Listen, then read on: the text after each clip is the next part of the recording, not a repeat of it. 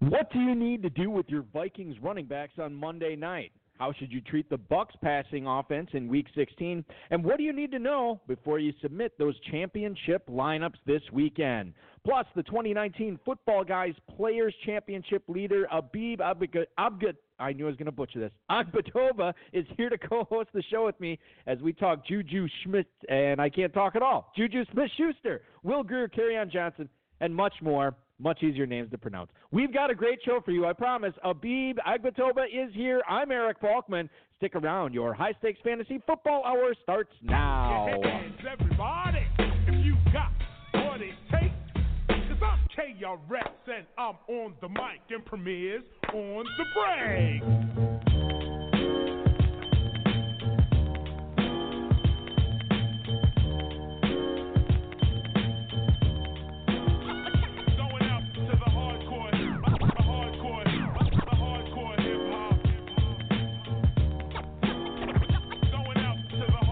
Broadcast live and heard around the world, you are now listening to the most entertaining hour of radio on the planet.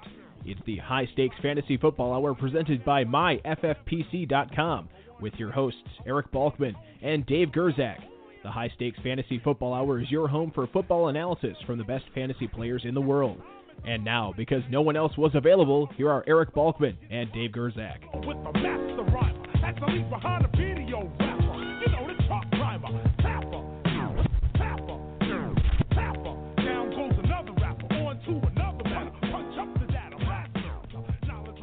Thanks a lot, Rob, and early Merry Christmas to you, my friend. Greetings and salutations to all of the Bulkaholics and Gerzak addicts tuning in tonight. Welcome to the latest episode of the High Stakes Fantasy Football Hour presented by MyFFPC.com. I am, of course, your slightly above average host, Eric Balkman. My co-host is normally the patron saint of fantasy football, the Dizzle, Dave Gerzak.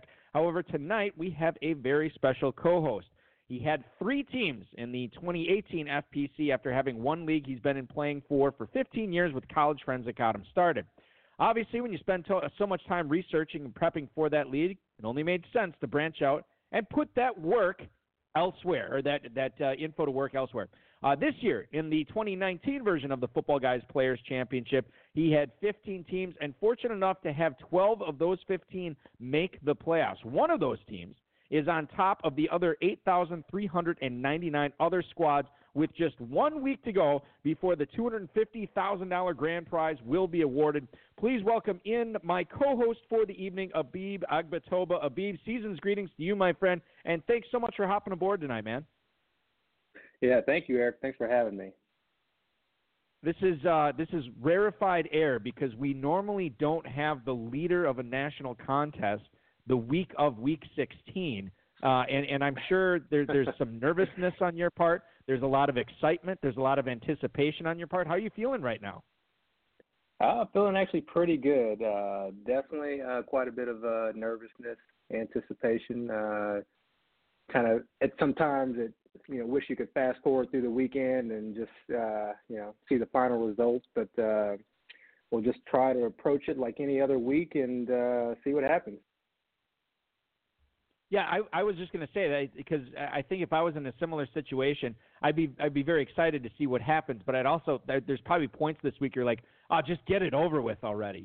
Just move on. I want to know if I'm going to come out on top. I want to know how close I'm going to come right now. But I think it's going to be an enjoyable weekend, a stressful weekend, but hopefully an enjoyable one for you as well.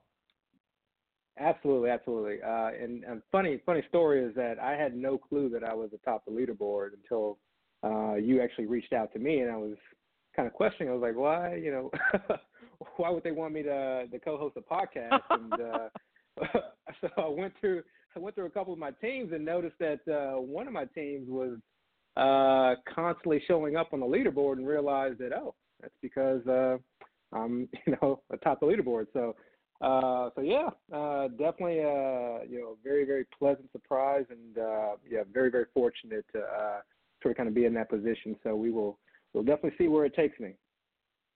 And we're going to talk all about it tonight over the course of the next hour plus. Shout out to the chat room right now. It's already hopping in there. Feel free to post any questions you guys might have in there. If you want to connect with us on Twitter, the show is at HSFF Hour. I'm at Eric Balkman. Facebook.com/HSFF Hour is where to reach us there. And, of course, if you want to give us a buzz and talk with me or Abib tonight, 347-426-3682. That's 347-GAME-OVA.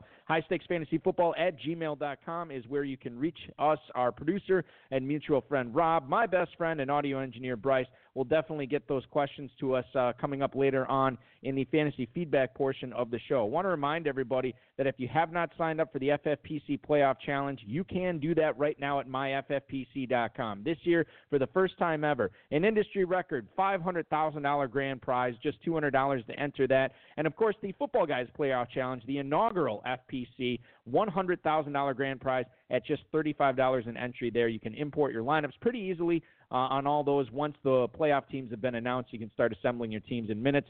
Very, very difficult to master. Very, very easy to put those lineups together. Rotoviz.com/podcast this week. You can hear from Aaron McGarian, who I ended up speaking with. He's in 13th place in the FFPC main event right now. A lot of good stuff in there about setting championship lineups and sort of how he built this team and got to this position. A little bit of a longer podcast, too, than we normally do. But it was fun. It was enjoyable. You can check that out at rotoviz.com/podcast, Apple Podcasts, and, of course, the Blue Wire Podcasting Network. Abib, let's talk a little bit about you when you are not playing fantasy football and not realizing you're leading the entire Footballguys Players Championship. What are you doing for a living? So I'm actually treating patients. I'm actually a physician by day, ear, nose, and throat, but subspecialize in endoscopic sinus surgery and skull-base surgery. So that kind of keeps me pretty busy. So it's kind of nice around this time of year when I'm busy with that and not having to get too nervous about being number one, I guess, overall in this Players Championship. Yeah, exactly. Yeah, that you have other people that are depending upon you at this point, and bigger fish to fry, as it were. So when you're drafting these teams, and I noticed I think you had a handful of teams that you drafted at the end of August, but by and large, your teams that you had drafted in the FPC were either in the first week of August or like the last couple of weeks of July, which I don't necessarily consider early per se, but it is, not peak drafting season. Then is that sort of your wheelhouse? Is that when you normally like to draft teams in this competition? Is sort of the end of July, early August? To be honest, in years prior, I really only drafted a few teams. This is sort of kind of the first year where I kind of went all in or drafted double-digit teams. And, I mean, in retrospect, I learned that, at least for me, I felt drafting early on and then drafting later on seemed to be sort of kind of the best pockets where I felt like I was really able to get the best value in terms of draft picks. And I think early on, before, there's sort of kind of a groupthink mentality, before everyone sort of kind of developed their draft plan, you can, hopefully if you're following the NFL during the off season, you're able to get sort of kind of a jump on things before most people are able to really dive in and delve into some research. And then later on, I think it's probably a combination of just having a lot of more novice. Not to say that I'm not a novice, but more people who are a little bit newer to the Players Championship, really trying to get in some teams before the season starts. So I noticed that the drafts tend to be a little bit more unorthodox and didn't necessarily follow, the drafts that kind of happened in between, as far as, I don't know, just what am I trying to say? But as far as go ahead. Sorry. I don't know if this is what you're trying to say, but I can tell you that I think the ADP early on is sort of, I don't want to say it's formulaic or cemented in, but it's a lot more rigid.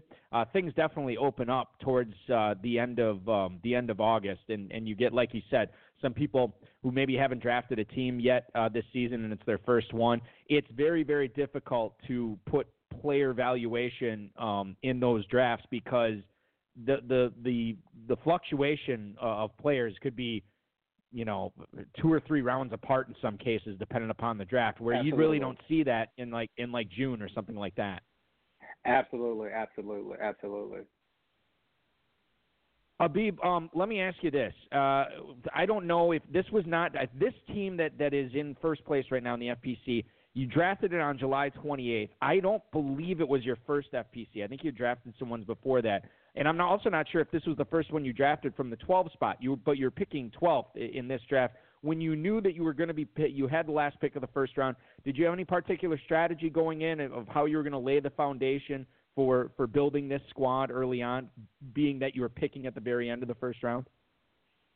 Yeah, I mean, I try not to go in with any rigid strategy in terms of going wide receiver, running back. And, really what I try to do is, if possible, draft the best player available. But I think in this particular draft, I went wide receiver with Julio and Michael Thomas, and they just happened to be, my top 2 or 3 wide receivers, and felt like that was the best move in this particular draft. This year, I didn't have really a good beat on the running backs. Early in the draft, I was very high on Zeke and high on CMC. Not so high on Kamara. I basically have 0 Kamara shares across the board. Just felt like him being able to produce at the TD rate he did last year was potentially unsustainable. And didn't have a lot of Saquon just because the unknown behind the quarterback situation, the new offensive scheme.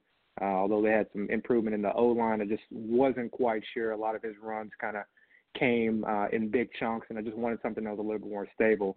So, the running backs to follow, there were just so many question marks, and it was really hard to determine which one was actually going to provide you RB1 value. I would have loved, obviously, to have more Cook, but I had him last year, and I think just personal bias and all the injuries that we had to deal with, and, their O-line last year was just in terrible shape. There was just something that couldn't get me over that mental hurdle, so I didn't have as many shares as him as I would like. So the kind of natural decision was just to take, 2 of the top receivers that I would just happen to be high on this year, and was fortunate enough, obviously, to have Michael Thomas carry me throughout the season. Well, and another guy that carried you throughout the season was Lamar Jackson, who you had drafted as your backup quarterback in round 14 of this draft. Now, I'm guilty of it, too. I let him slip in drafts. I did get him in a lot of spots this year, so I was really happy about it. But I did let him slip much further, obviously, than he should have given his output this year. What do you think high-stakes drafters missed on with this guy? Why did we let Lamar Jackson slip? I know he's a quarterback, and quarterbacks typically do slip a little bit, but why did we let him slip so far in drafts this year? What did we miss on him? I kind of go back to this a lot. I think the groupthink mentality was, everyone's sort of trying to look for the new Patrick Mahomes. I mean, you had a small camp that was in favor of drafting him early. Potentially we looked at Deshaun Watson, but he was going in the 4th and 5th round pretty early as well. But I think everyone kind of put their eyes on Kyler Murray as that new potential Patrick Mahomes. And I was a fan of Kyler Murray, but I was not a fan of where he was going. I didn't see the real value in how high he was going in drafts. And so, my whole approach to drafting quarterbacks is really trying to get the guy who can do it both through the air and on the ground. I feel like it provides you a stable enough floor, but then also provides you some very, very high upside. So I tend to have quite a bit, or had a large share of both Lamar Jackson and Cam throughout, all fantasy formats. So obviously I didn't see or foresee this happening in terms of him exploding the way he did. But there were a number of different articles that I sort of kind of read through where you could see the potential for that, and the floor seemed very high, giving the potential for a 1,000-yard, rushing season, or at the very least 700, and what he could do through the air. And a big thing for me too was the coaching change, the new OC, knowing that OC had been in San Francisco. And was able to do what he did for Kaepernick during a time period where he was, putting up, maybe not as good a stats, but close to it. And so I sort of kind of saw that, and obviously with him going so late in drafts, it just seemed like the obvious choice that this could potentially be a steal.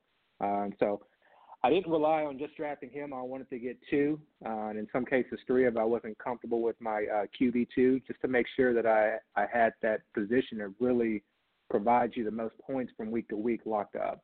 So it's sort of kind of my approach with Lamar and drafting QBs in general. Abib Agbetoba, the leader in the 2019 Football Guys Players Championship in Week 15, joining us on the High Stakes Fantasy Football Hour tonight. Co-hosting with me, Dave Gerzak, should mention, has the week off. You jumped on the waiver wire quickly in this league this year, Abib. Terry McLaurin, DJ Chark, you acquired both of them. Both of them are fairly young guys, unproven guys. They don't play on high-volume pass offenses. What did you sort of see in McLaurin and Chark that knew you wanted to get them? Were you aggressive on these guys, or did you just happen to put a price enforcement type bid on these guys and you ended up getting them? How did you acquire them, and why did you want to make sure you got them? Yeah.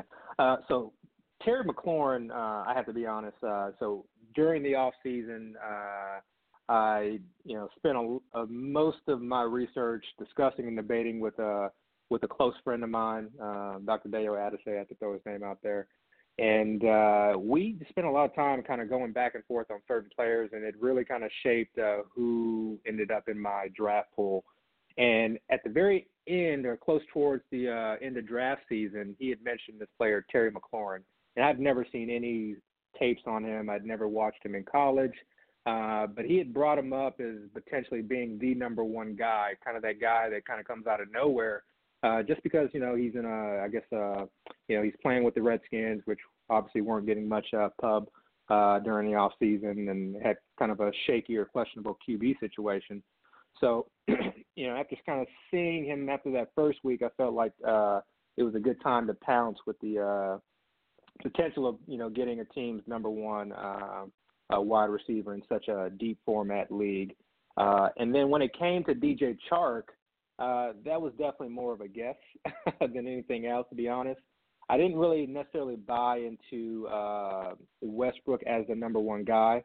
Not saying that I was against that, but I felt like there were so many different variables. New quarterback, sort of kind of a new offensive scheme, a number of new wide receivers with Conley coming in, and they had a lot of young guys, and I think Marquise Lee was also in the conversation. So I think a lot of people were high on Westbrook, and maybe rightfully so, but I didn't want to spend that type of draft capital on him. And then obviously after seeing him kind of go off in KC, I thought, again, you have the potential to have a team's number one wide receiver. And no matter the situation, if I have the opportunity to pick up a number one wideout for a team, I want to have that person on my team, because you never know during any given week against a tasty matchup, you might plug that person in your lineup, and they may explode. So. Yeah, well, sometimes guesses work out, and you need those to get to the top of 8,000 plus other teams. So it certainly worked out.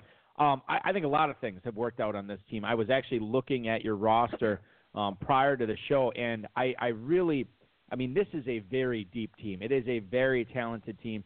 A lot of times when we get to this level in the championship round, we'll talk to guests, and they'll have maybe one tough lineup decision, maybe two, because it's very difficult to build loaded rosters, to build a 20-team or a 20-player team where you have several decisions. You do have several decisions. I mean, there are a lot of great players on this team with great matchups. What are the toughest ones that you're looking at here for Week 16 as you try to figure out which 10 are going to be submitted? Definitely, have a number of wide receivers between Julio, Michael Thomas, DJ Chark, like you mentioned, Terry McLaurin, Allen Robinson, Golden Tate, John Brown. So week to week, it was definitely tough. I tried, I don't necessarily agree with the starts or studs, but there are certain studs where you are obviously clearly going to start them regardless of the matchup, such as like Michael Thomas and Julio Jones. But the rest, kind of just made the decision based off of matchup and, and a couple of other things that, were obviously pertinent, such as Terry McLaurin's QB situation, having a young QB in early on, for the most part, he's spent a lot of time on the bench. Golden Tate, his QB situation, he spent a lot of time on the bench. So those decisions have been a little bit easier to make. This week, it's definitely going to be tough deciding, aside from Julio and Michael Thomas, which other wide receivers are going to crack the lineup. I really, really like Terry McLaurin's matchup this week. The Jets' defensive backfield is really beat up, and we may be seeing Haskins getting a little bit more comfortable. Throughout the entire season, we've always kind of heard the narrative of these two sort of kind of having chemistry because of their work in college, and had never really see it kind of come to fruition until the last few weeks. So he's definitely in contention. DJ Chark, faces Atlanta, and Atlanta seems to be Jekyll and Hyde when it comes to their defense. So who knows? And then Allen Robinson, you would think against KC is a great matchup, but based on the numbers, KC's been somehow pretty stout against holding wide receivers down. So definitely some decisions to make there. And then in addition, my flex, Kenyon Drake, which is definitely the running back who kind of, I would assume, propelled me to this number one position.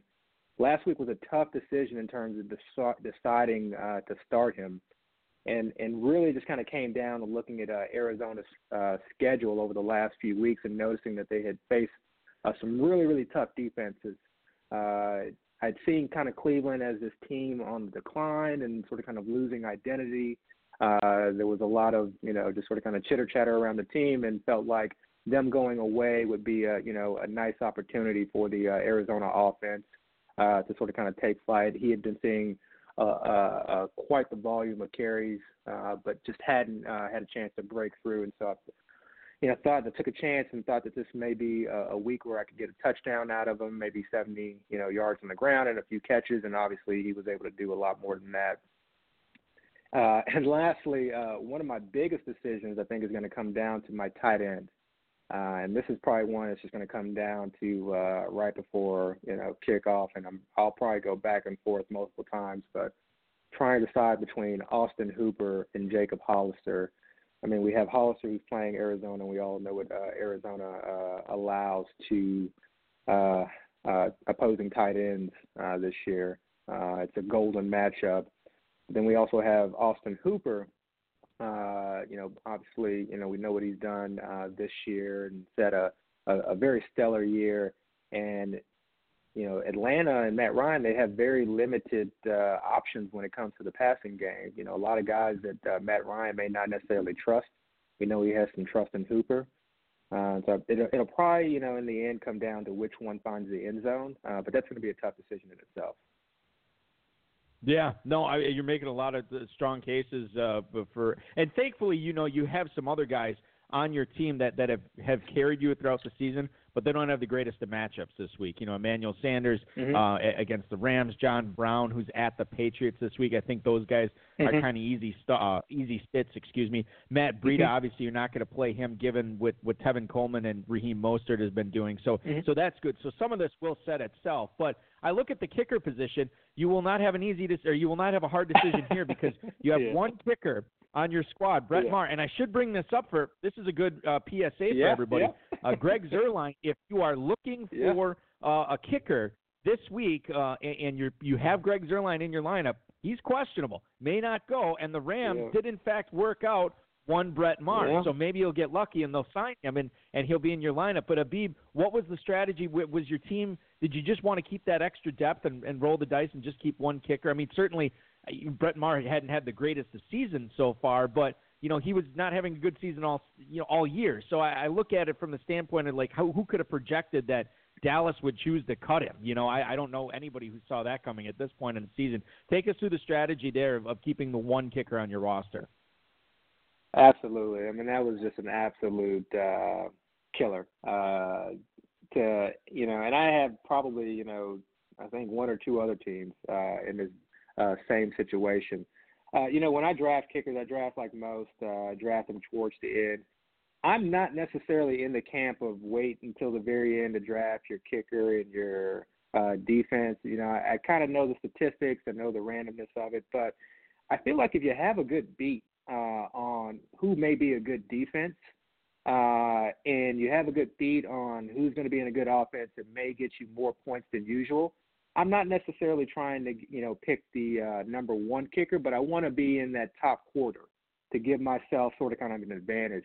And that's how I approach defenses too. And this year, whether it was a good strategy or not, for this year, it ended up working well. I drafted 2 defenses, and I have on quite a few of my teams New England's defense, the Patriots, and believe it or not, they have carried me quite some way too. So, but kind of getting back to the kicker situation, I actually didn't draft any Brett Maher.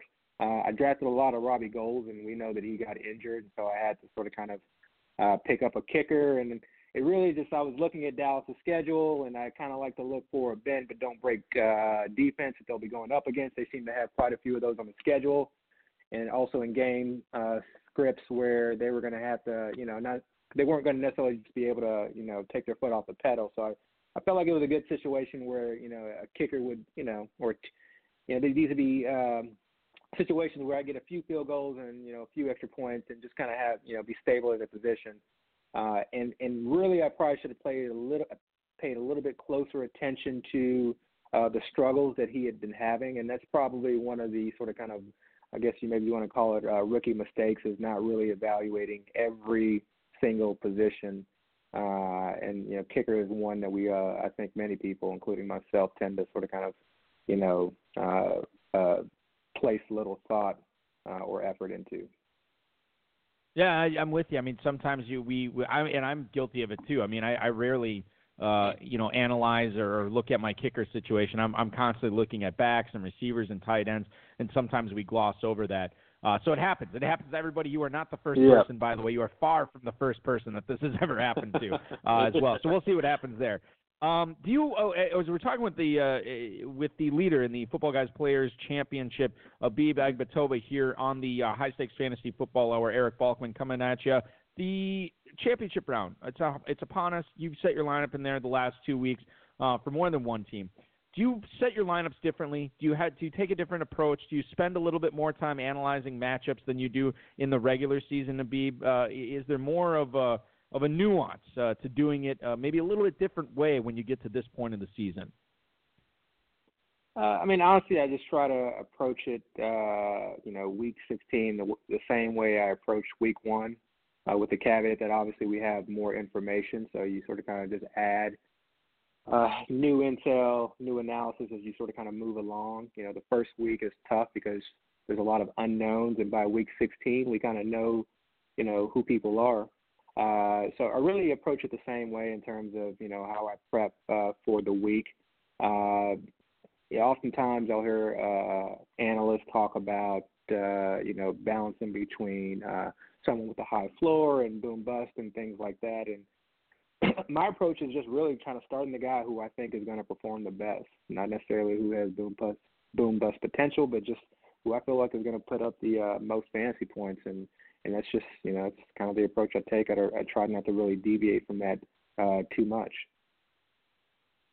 Abib, I want to sneak in an email here from Jamie. This is Jamie in Sudbury, Mass. He writes, "Hi, Abib. Have you looked at the teams behind you in the standings as to who they have on their roster compared to who you have before setting your lineup? Good luck in the FPC, man." That's Jamie in Sudbury, Mass. Thank you for the email, Jamie. Abib, I don't know if you've looked at it because you are in the driver's seat here, so you have the luxury of kind of setting the pace a little bit. Whatever you want to do, they're chasing you. You're not chasing them. Did you look at any of the squads behind you in the standings?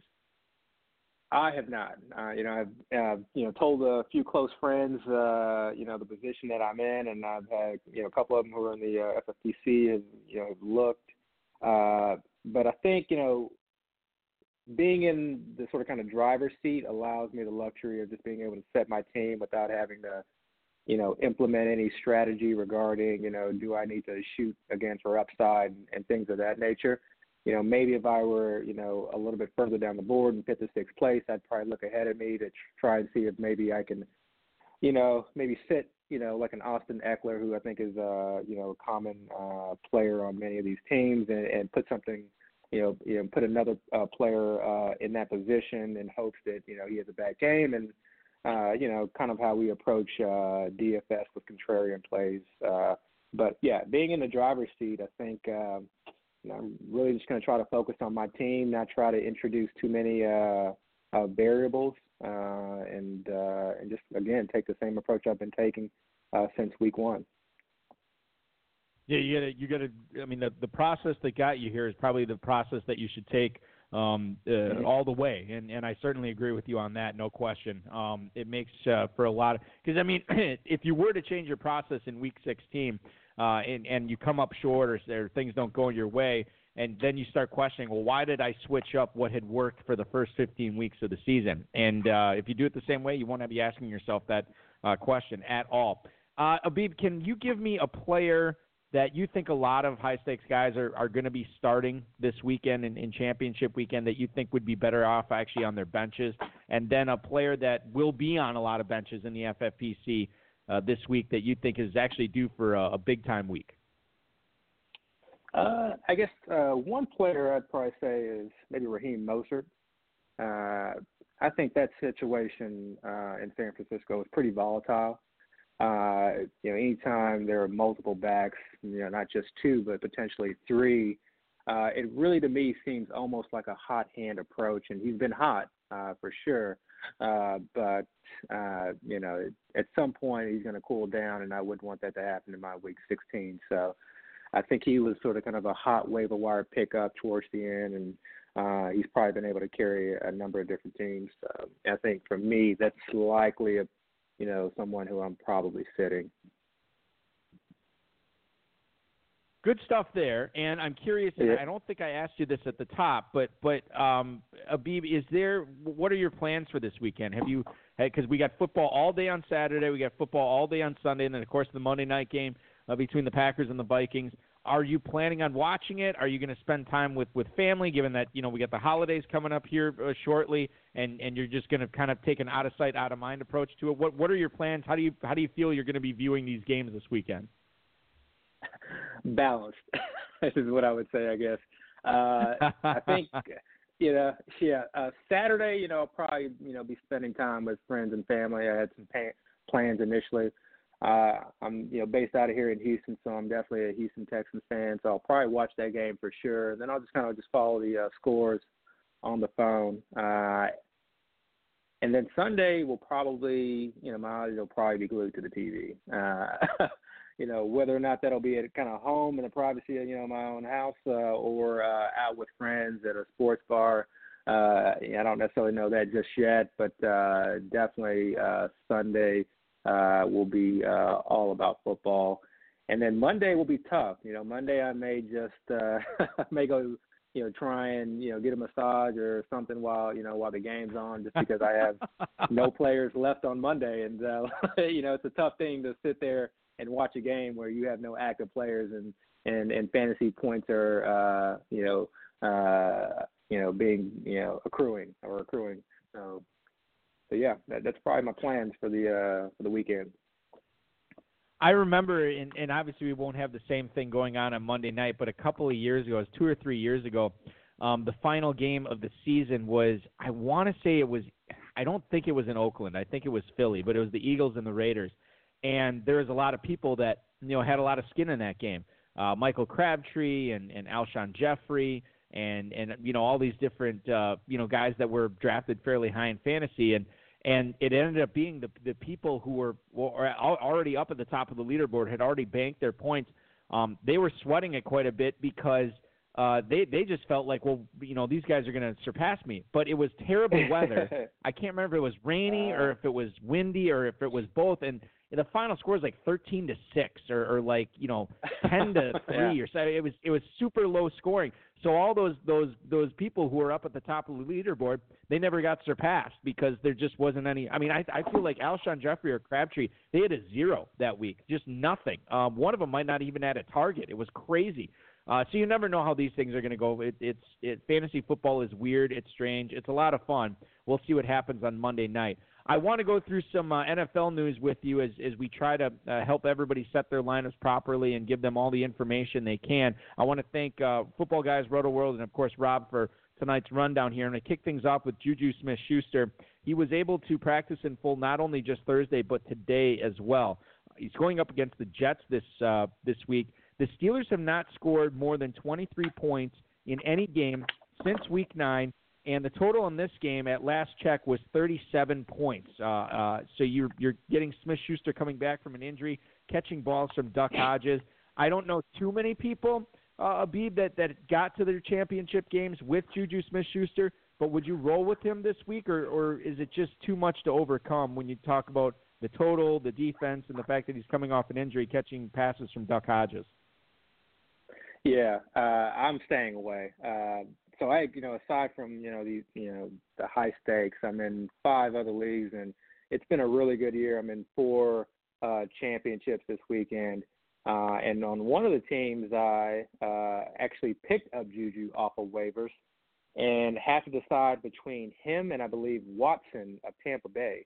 And you can probably guess who I'm going with. I just, when it comes to injuries in the first game back, I've been burned so many times. And in this situation where there's so many different things, with respect to a third-string quarterback, likely a game script that's not going to involve a shootout, a team that's going to be mostly focused on the run that has a great defense.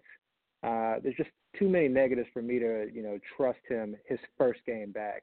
I ran into the same situation with T.Y. Hilton a couple of weeks back where he came back. He's playing Houston. He normally torches the Texans, and we saw a situation where he played, half the snaps, if even that. He was not 100%, and I think, it's just not a situation where I want to trust a guy who's telling us he's not 100% and that knee is just not right, but he's going to try and give it a go. If he does well, great, but, I'm going to kick myself if he plays, a quarter of the snaps and runs 3 routes the entire game.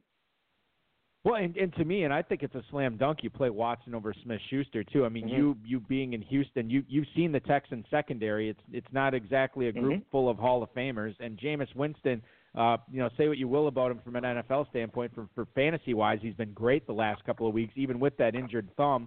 And Watson is probably their number 2 receiver in a game with a total of 51. So I think Watson is a nice little sneaky sleeper.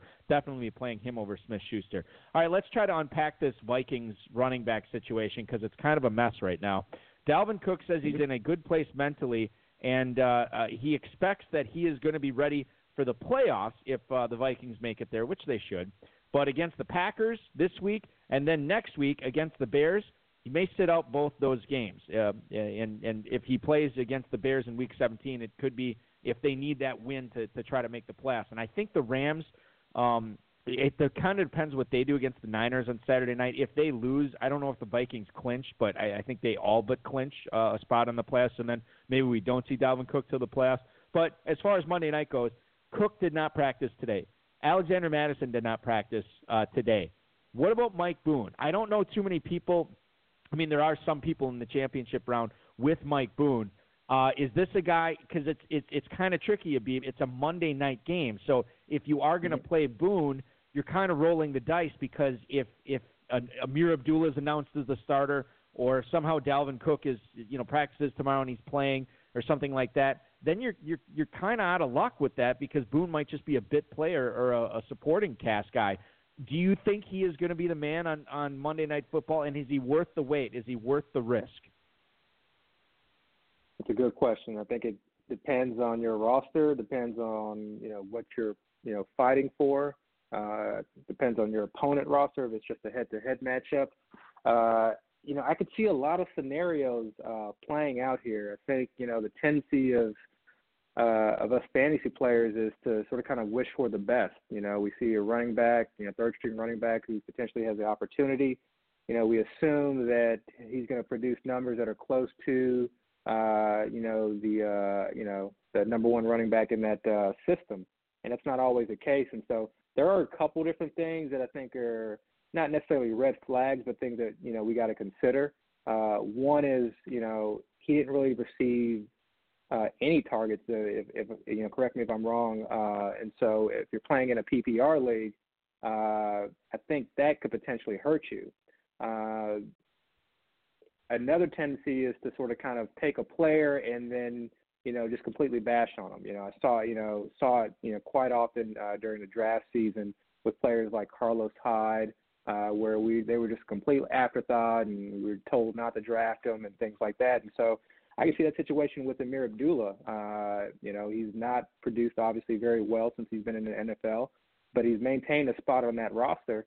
And so at the very least, he could be their third down back. And so that not only takes away carries, but, maybe he breaks off, a couple, runs here or there, and maybe he works in the mix a little bit. And then the fullback, I'm blanking on his name, C.J. Ham, actually saw a number of different targets last week. So it could be a situation where, yes, he could go off. He could potentially, get a number of red zone carries and score one or two TDs, maybe have 70, 80 total yards. But what if he doesn't score a TD? What if it continues and he doesn't, catch any passes in the, out of the backfield? And so, maybe looking at a situation where, he gets 18 touches, but maybe it's only, 80 to 70 or 70 to 80 yards, so you get 7 to 8 points. So I think there's a lot of, situations to sort of kind of think about with that. But the upside is definitely there. I know in a couple of my championship leagues where I own Cook, because I own Cook, he will definitely be in the starting lineup with the thought that if Cook does decide to play, I can plug him in, and I have that sort of kind of leverage or safety net. I don't know. This is another one, too, that we'll talk about with Kerryon Johnson. He's expected to return this weekend. We don't know if it's going to be limited snaps. We don't know how much he's going to play, if at all. But it's a meaningless game for Detroit as they take on Denver. Kerryon Johnson, for anybody who kept him on their roster since he went on IR, they were hoping to play him in Week 16. You can. I just really question how much volume and how much fantasy production there's going to be from Kerryon Johnson, Abib. Agreed. Even when he was healthy, they were, splitting up backfield work. He didn't get, he wasn't getting as many targets out of the backfield as we would hope. And when the coach comes out and says we're going to be careful, oftentimes coaches aren't really wanting to give us much information, but that to me is very telling. So in this situation, I'm 100% staying away. I can't think of too many situations where I'm plugging in Kerryon Johnson. Moving on to the Buccaneers, we talked a little bit about Justin Watson. Chris Godwin was officially ruled out for this weekend's game against the Texans. Brashad Perriman, I can't believe I'm saying this, but is he a top 20 option this week? Because it is the guy who washed out in Baltimore. Then he scores the 3 touchdowns last week. You already talked about you're going to play Justin Watson over Juju Smith-Schuster, but Brashad Perriman is looking great. As a great start this weekend. I already said the total on the game is 51. Winston's been throwing it all over the field.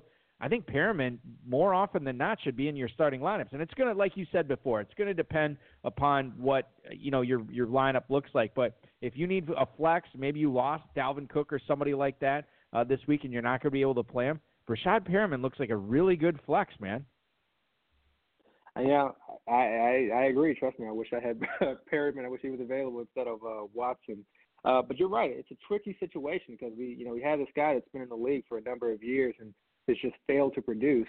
And a lot of his production has just kind of come on these long bombs. And I think, look at the teams that he's faced, especially last week against a very, very bad Detroit defense.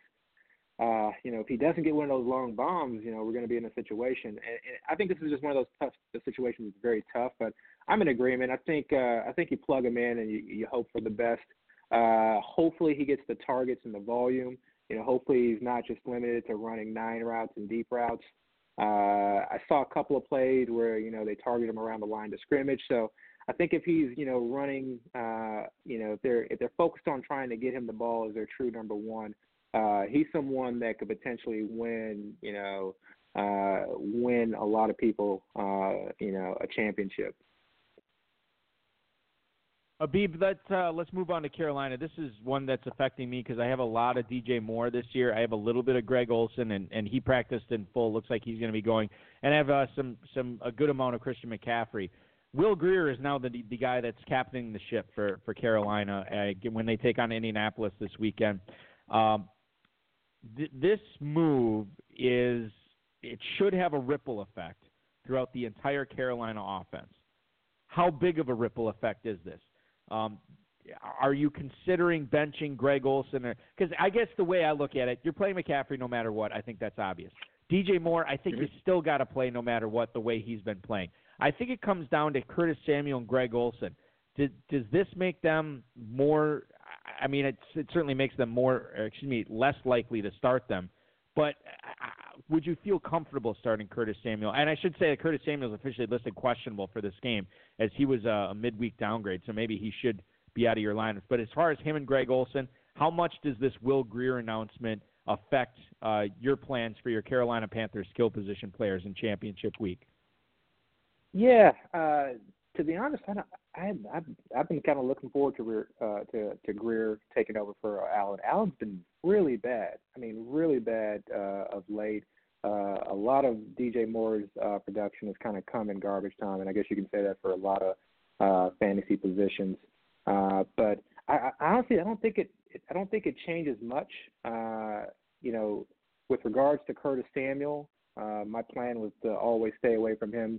Regardless this week, just because of the potential, the questionable tag and the potential injury.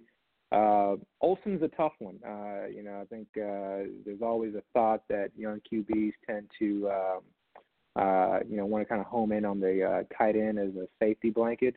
So there's that to consider. The other thing to consider, though, too, is that I think they really want to see what they have in Ian Thomas. So how much run does Olsen get? How many snaps does he see? Is going to be tough. But the big part, I think, when it comes to CMC and DJ Moore, you start them. I think there's some talk that they're really trying to get CMC 1,000 and 1,000 in terms of rushing and passing yards, so they may focus in on that. And I think also 100 receptions. So we may just see a lot of dump offs by design, but I like DJ Moore. I think this Grier will push it downfield. From what I hear, he's a little bit more aggressive and more of a pocket passer. But we'll see. I don't know about you, but I tend to see, for a lot of these QBs, their first game, they tend to show out a bit and tend to produce until teams start to get tapes and are able to kind of scheme against them. So maybe that's the situation here. A lot of unknowns, though. Well, and you're right about the aggression, too, and what do the Panthers have to lose at this point, too? So you put Will Grier in there. If he throws a couple of picks, okay, who cares? But if he's pushing the ball down the field and he's making big plays and this Carolina offense is really taking off, well, that's how Will Grier potentially could be the starting quarterback for this team in 2020. We'll see. A long way to go before we get there. You were just mentioning Olsen and Thomas. Let's keep the conversation on another pair of tight end teammates, this one out in Los Angeles with Gerald Everett and Tyler Higbee. Everett actually practiced in full both yesterday and today, and he's not on the injury report anymore, according to the Rams.com. And this affects Tyler Higbee because, remember, this is the guy that the Rams locked up with the extension earlier this offseason, and now it's Everett coming back, who had some really good games this season already for the Rams. And people are like, why couldn't he come back in Week 17? Why does he have to come back now? Because I think this puts a dent in Tyler Higbee's fantasy production, and I think people that were planning on starting him as maybe a low end, like maybe a top 10, top 12 guy, they might be bumping him down a little bit more, and all of a sudden maybe they have a better option on their offense. Yeah, and I agree. I think it does hurt him in terms of potentially reduced snap counts, as well as potentially reduced target share. His sort of kind of emergence over the last few weeks has been really remarkable. A lot of things I think have gone into that in terms of McVay needing to filling a need to change his offensive scheme because they really weren't getting much production on the outside zone runs. Defenses had seemed to just figure them out, so they kind of moved to playing Higbee more, I guess. And instead of going 3 and 4 wide receivers sets, and in some games it's helped out, and last week not so much. But a lot of the teams that they played recently, I think, have played more of the sort of kind of cover 3, where they've just basically let Higbee sort of kind of roam free, giving up the underneath passes. And so, if I recall, I think San Francisco runs a similar defense, so it'll be interesting. So you still have that, but I think with Everett coming back, it's going to hurt. So depends on what options you have, I guess, if you're going to start him or not. Yeah, if you own Higbee, I think you got to take a second look at your other options at tight end this week, because you might have a better one now all of a sudden on your roster. Yeah. Abib Agbetoba, the leader in the Footballguys Players Championship, joining me here on the High Stakes Fantasy Football Hour this week. We have about roughly 10 minutes or so left in the show, Abib. I want to get to some start-sit questions that we got emailed in this week from some listeners. I'm going to kick things off with Walt in Jersey City, New Jersey. He says, I have a tough call in championship week. Which Brown do I start, John or Marquise? Thanks, guys. That is Walt in Jersey City, New Jersey. So this week, Marquise Brown for the Ravens is actually on the road at Cleveland. And then you have John Brown, who is actually on the road as well. He is in Foxborough taking on the New England Patriots on Saturday afternoon. If he's got to play one of them, Abib, which one is it, John Brown or Marquise Brown for you? I lean Marquise Brown in this situation. Just don't like John Brown's matchup. He's playing one of the better corners in the NFL. I think I see it more as a Cole Beasley week than anything else, and Devin Singletary. So give me Marquise Brown, and you hope that he catches a 50-yard touchdown. Yeah, I'm with you. I mean, the big play potential is there for both of them, no question. But for me, it's very difficult. I think Marquise Brown is much more likely to spring like you said, like a 50-yard touchdown than John Brown is against Stephon Gilmore. And Josh Allen, I mean, I think the exception is probably last week, although Cole Beasley didn't have a terrible week last week. But outside of that, I mean, Josh Allen's really had eyes for Cole Beasley over the last month of the season, and I think that you're right. I think it continues this week again. And I would be playing Marquise Brown over John Brown there as well. Quarterback question here, I believe. Yeah, quarterback question from Kenny in Jonesboro, Arkansas. He writes, this is a good one. Am I crazy to start Ryan Fitzpatrick over Aaron Rodgers this week? Ryan Fitzpatrick is taking on, I believe, the Bengals, if I'm remembering this correctly. Miami taking on they have the Bengals at home this week, and then Aaron Rodgers going on the road on Monday Night Football against the Vikings. So this is interesting. So he's not first of all, I'll answer the easy part of the question. No, I don't think you're crazy. Now the question is, would you, with everything on the line in Week 16, are you playing Fitzpatrick over the two-time MVP? And I'm in complete agreement. I don't think you're crazy. Fitzpatrick has been great this season. He's also added some rushing. They don't have much of a run game, so they're having to do a lot through the air.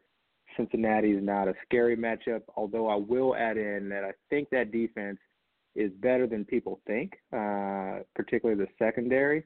And that team in general, they're no longer sort of kind of in tank mode. They're in pride mode where they're playing a lot harder.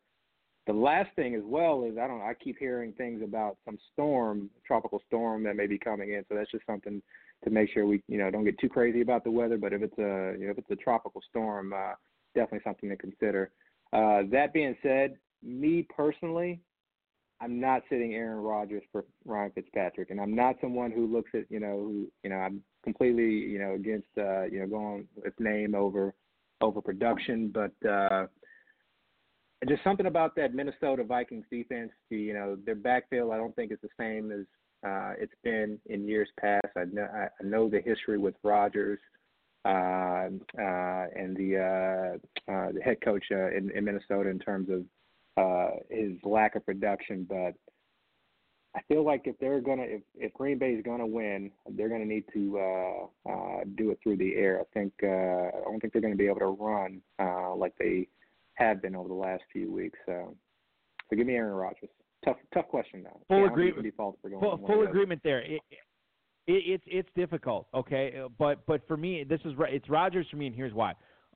Number one, I think that if you look at the Packers so far this season, they've been flip-flopping weeks as far as how they've been winning and how they've been moving the ball. One week it's Aaron Jones, it's an Aaron Jones week. Then the next week it's Rodgers throwing it through the air. And I think this week is a Rodgers game. If you look at It's weird because the Vikings have sunk so much draft assets into that secondary, into those corners with Mackenzie Alexander and Xavier Rhodes. But they're not. They don't perform. They have not been performing like first-round picks. And I feel like if there's a get-right game for Alan Lazard or Marquez Valdez-Scantling or Geronimo Allison, this is it. I think Devontae Adams goes crazy. I think Aaron Rodgers, his floor is probably like 2 touchdowns and 250 yards. I think, quite frankly, he does better than that.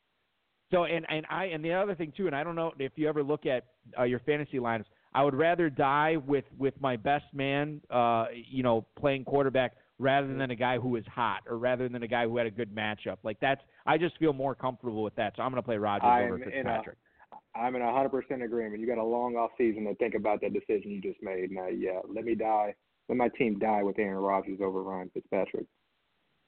I am not mentally strong enough to play Fitzpatrick over Rodgers and then deal with the repercussions from that if it backfires in my face. I'm just not. Josh in Gainesville, Florida. Let's go to him, Abib. He writes, hey, Balky and Abib, with Jacobs now out this week, I have an interesting conundrum. Do I play his backup in DeAndre Washington, or do I roll with Raheem Mostert instead? Happy holidays. That is from Josh in Gainesville, Florida. DeAndre Washington, you would think, is going to step in and get the lion's share of the touches for Oakland this week as they are on the road against the Chargers. Raheem Mostert is at home on primetime football on Saturday night hosting the Rams. So if he has the decision there, obviously he can't play Jacobs anymore. Are you playing Washington or are you playing Mostert? I like the term you would think, yes, because, we see the problem is, I think, is we only have one data point. We have one game where Jacob is missed, and we saw DeAndre Washington get a bulk of the carries and then also get very, very involved in the passing game. So my decision based off of just volume alone would be DeAndre Washington. I've kind of already talked about Raheem Mostert and sort of kind of a three-headed back committee. If he doesn't get a touchdown, then it really, really kills you. At least hopefully with DeAndre Washington, even if he doesn't score, hopefully, he gets you 50 to 60 yards and, and 3 to 4 receptions, maybe for 20 to 30 yards. The Chargers defense is getting healthy. I think they're a lot better than what they looked like last week. When your offense turns it over 6+ times or however many times they turn it over, it's hard to look good, but that's the one, negative. But give me the guy with the volume. Give me DeAndre Washington. Yeah, and you mentioned that too. And normally I would say, well, his team is a 7.5-point underdog on the road. Like why it's not going to work out for Washington to be running the football. But the thing is, he catches so many passes, and for whatever reason, I still don't get it. When Josh Jacobs was in there, he was getting Jalen Richard was getting the third down work. Well, when Washington was in there, Washington was getting the third down. So he's on the field the whole time. So, and if they do have to catch up at the end, there could be a lot of garbage dump-offs there for DeAndre Washington. So it's close for me. I mean, if you like Mostert, by all means play him. But if it was my team, it would be Washington, and that's who I would go with. Let's move on to a tight end question here from, let's see, who is this from here? This is from Tony in Denver. How's it going, guys? I can only play one of these tight ends for all the marbles. Jared Cook or Mike Gesicki. Who's the moneymaker? Thank you for the email, Tony in Denver. All right, so for reference's sake, Mike Gesicki, we already mentioned that Bengals-Dolphins game. Gesicki is at home against the Bengals. Jared Cook is taking on, I believe, the Titans, if I'm remembering correctly. He is taking on Jared Cook is at Tennessee this week. Yes. So which one would you rather play between Gesicki and Cook, Abib? I'm gonna go with Cook. I mean, he has the floor and the upside, as we've seen. I like Gesicki. I like Gesicki quite a bit, especially this week going up against the Bengals. I think he's a very athletic tight end. I think he's going to be, one of those sort of late draft sleepers for next year when it comes to tight ends. But in the championship round, give me Cook, better quarterback, and at least right now, I think a better player. I'm going to lean towards Cook as well. I was never a big fan of Gesicki coming into the pre-draft process. He's proved me wrong a little bit because he's had some pretty good ball-out games. But I also think that Michael Thomas does not go as crazy as he did last week. And Jared Cook could certainly be more involved in the passing game this week. So razor thin for me. I could easily see starting Gesicki, but I'm going to roll with Cook here as well. Final question of the night as we are up against it. This is from Sam in Pittsburgh. Through blood, sweat, and tears, I've been able to get into my championship game despite blowing my first-round pick on Le'Veon Bell. Do I bench him at flex this week in favor of Michael Gallup against that terrible Phillies secondary? I love your show and listen every week. That is Sam in Pittsburgh. Obviously, probably a former Steelers fan or a current Steelers fan that could not quit Le'Veon Bell. Takes him in the first round this year. So, if Bell has not lived up to expectations, Abib. Has he fallen so far that you would play Michael Gallup, who had a great matchup last week and just could not take advantage of it? Would you be playing Gallup or Le'Veon Bell this week? And for the listeners' sake, I'll let everybody know, Le'Veon Bell is at home against the Steelers, potential revenge game, and then Michael Gallup is on the road at Philadelphia, as Sam pointed out in his email. Oh, this is such a hard question. A lot of this kind of comes down to Dak's health and his arm. Sounds like he's going to play, but how much is he going to be able to throw? And that I don't think anyone knows.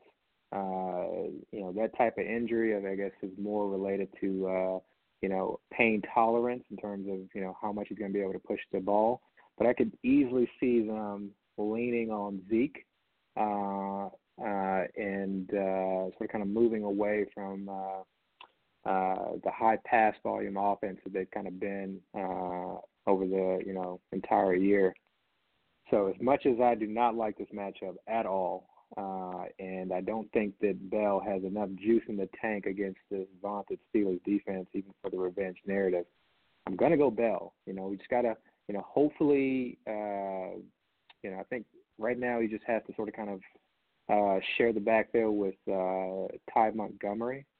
I believe Bilal Powell is out, or at least questionable, so we got to, that'll kind of help you out a bit. But hopefully he catches a couple of passes out of the backfield. This offense, the Jets' offense, just sees so few red zone, opportunities throughout each game. I think it's one of the lowest in the NFL. So, him getting a touchdown is, highly unlikely. But again, hopefully he produces, enough yards on the ground, and if you're in a PPR, hopefully you can get 4 to 5 catches to get you a stable floor. But yeah, give me Bell. I think the tiebreaker for me in these is always volume, and it's always touches. And for Michael Gallup, who has had great flashes this week, the two things that stand out for me is, why was he not successful? Why did he not even put up an average game in Week 15 in a plus matchup? And now his quarterback has an AC joint problem. I think those two things stick out. Whereas if the Jets are going to move the ball at all, it's going to be with Le'Veon Bell. Robbie Anderson is questionable, expected to play, but we'll see. If they're going to move the ball at all, it's going to be through Le'Veon Bell. So I am going to go with Bell, and hopefully you can win a championship with Le'Veon Bell in your starting lineup. What a story that would be after drafting him in the first round. That would be awesome. We'll see what happens there. Best of luck to you, Sam, in Pittsburgh, and best of luck to you too, Abib. This was fun. This hour flew by. Yeah. You were very entertaining, very informative, and listen, man. I hope you have a great weekend with friends and family and football. I know it's going to be stressful at times. My only advice to you is trust your gut and enjoy the moment. This is something that you'll take with you for a while, and I just hope I hope the ball bounces your way and you end up cashing the 6-figure grand prize. Yeah. But I just hope you enjoy the process and the journey as much as you would the reward as well. Eric, thank you for having me. This is great. Believe it or not, I was able to sort of kind of think through some of the tough lineup decisions that I have. Like you said, hopefully I'm able to come up on top. But I appreciate you having me on. Well, enjoy the holidays, dude. I certainly loved having you on. Best of luck to you this weekend. We'll talk again soon. Yeah, you too. Thank you. Thank you so much. Abib Agbetoba, screwing it up now. Abib Agbetoba, ladies and gentlemen, the leader in the 2019 Football Guys Players Championship, heading into Week 16. Good stuff from him. What a show. Hopefully we helped you out tonight, ladies and gentlemen. I know that Dizzle wasn't here to tell me what an idiot I was and are, but hopefully you still enjoyed the show just the same, and hopefully you have the good fantasy knowledge that you need to sit and start on those lineups and whatever players you're considering here as you try to bring home fantasy titles. I want to thank Abib Agbetoba. I want to thank the FFPC, Rob Bryce, and, of course, each and every one of you for listening here on this holiday weekend on Friday, December 20th. Don't forget Aaron McGurian on that High Stakes Lowdown, rotoviz.com/podcast, Apple Podcast, Blue Wire Podcast Network. I can tell you this. The next episode of the HSLD will come out the day after Christmas. However, we are recording that show on Monday morning. Now, the interesting part about that is obviously we're running into the holidays, kind of putting a monkey wrench into the schedule. We're recording the HSLD on Monday morning. It won't be out until Thursday. Why is this interesting? Because the guest this week on the HSLD is the leader in the 2019 FFPC main event. Mike Pareca is going to be on the show, and he's going to kind of know where he stands in trying to win this $500,000 with, I believe he's just going to have Aaron Jones going on Monday Night Football. So we're recording it on Monday morning because of our holiday schedules. It's going to be weird, and it's going to be fun, and it's going to be one of the more interesting podcasts I've ever recorded. That will be out on Boxing Day, the day after Christmas, Thursday morning, bright and early. Check that out, rotoviz.com/podcast. That is going to be fun. I don't want to keep overselling it, but it's going to be an interesting podcast. All right, the FFPC Playoff Challenge is live, as well as the Football Guys Playoff Challenge as well. MyFFPC.com is where you can sign up for those. $500,000 grand prize in the FFPC Playoff Challenge, $100,000 grand prize in the Football Guys one, only $35 to enter that, so make sure you're checking those out. Good luck with Championship Week, everybody. Thanks so much for tuning in and hanging out with us all season long. We're not going anywhere. We'll be back with another show next week. This has been another episode of the High Stakes Fantasy Football Hour presented by MyFFPC.com. That was broadcast live and heard around the world. Eric and Dave will be back next week with more analysis, interviews, and advice from a guest much smarter than they are. Thanks for listening, and we'll talk with you again next week. We're on the cement floor, even more so if we on tour. Me and E explore the country, wondering about the evening before. Trying to explain where the time went, while other rappers find a studio to grind in. By the way, special programming announcement. We will be doing a show next week, obviously, as well. We don't take Fridays off here on the HSFF Hour, unless I'm taking a Friday off, then we do. That won't happen this week. No Dizzle again next week. So another special guest. Hopefully enjoyed Abib tonight. I know I did. Seriously, I hope you bring home fantasy titles this week. Enjoy the holiday weekend with friends, family. We really appreciate all the support that you give this show, and we'll keep cranking out podcasts as long as you keep listening. Thanks so much. Good luck in your championship games. Join us today during the Jeep Celebration event. Right now, get 20% below MSRP for an average of $15,178 under MSRP on the purchase of a 2023 Jeep Grand Cherokee Overland 4xE or Summit 4xE. Not compatible with lease offers or with any other consumer incentive offers. $15,178 average based on 20% below average MSRP from all 2023 Grand Cherokee Overland 4xE and Summit 4xE models in dealer stock. Residency restrictions apply. Take retail delivery from dealer stock by 4/1. Jeep is a registered trademark. Don't you love an extra $100 in your pocket? Have a TurboTax expert file your taxes for you by March 31st to get $100 back instantly.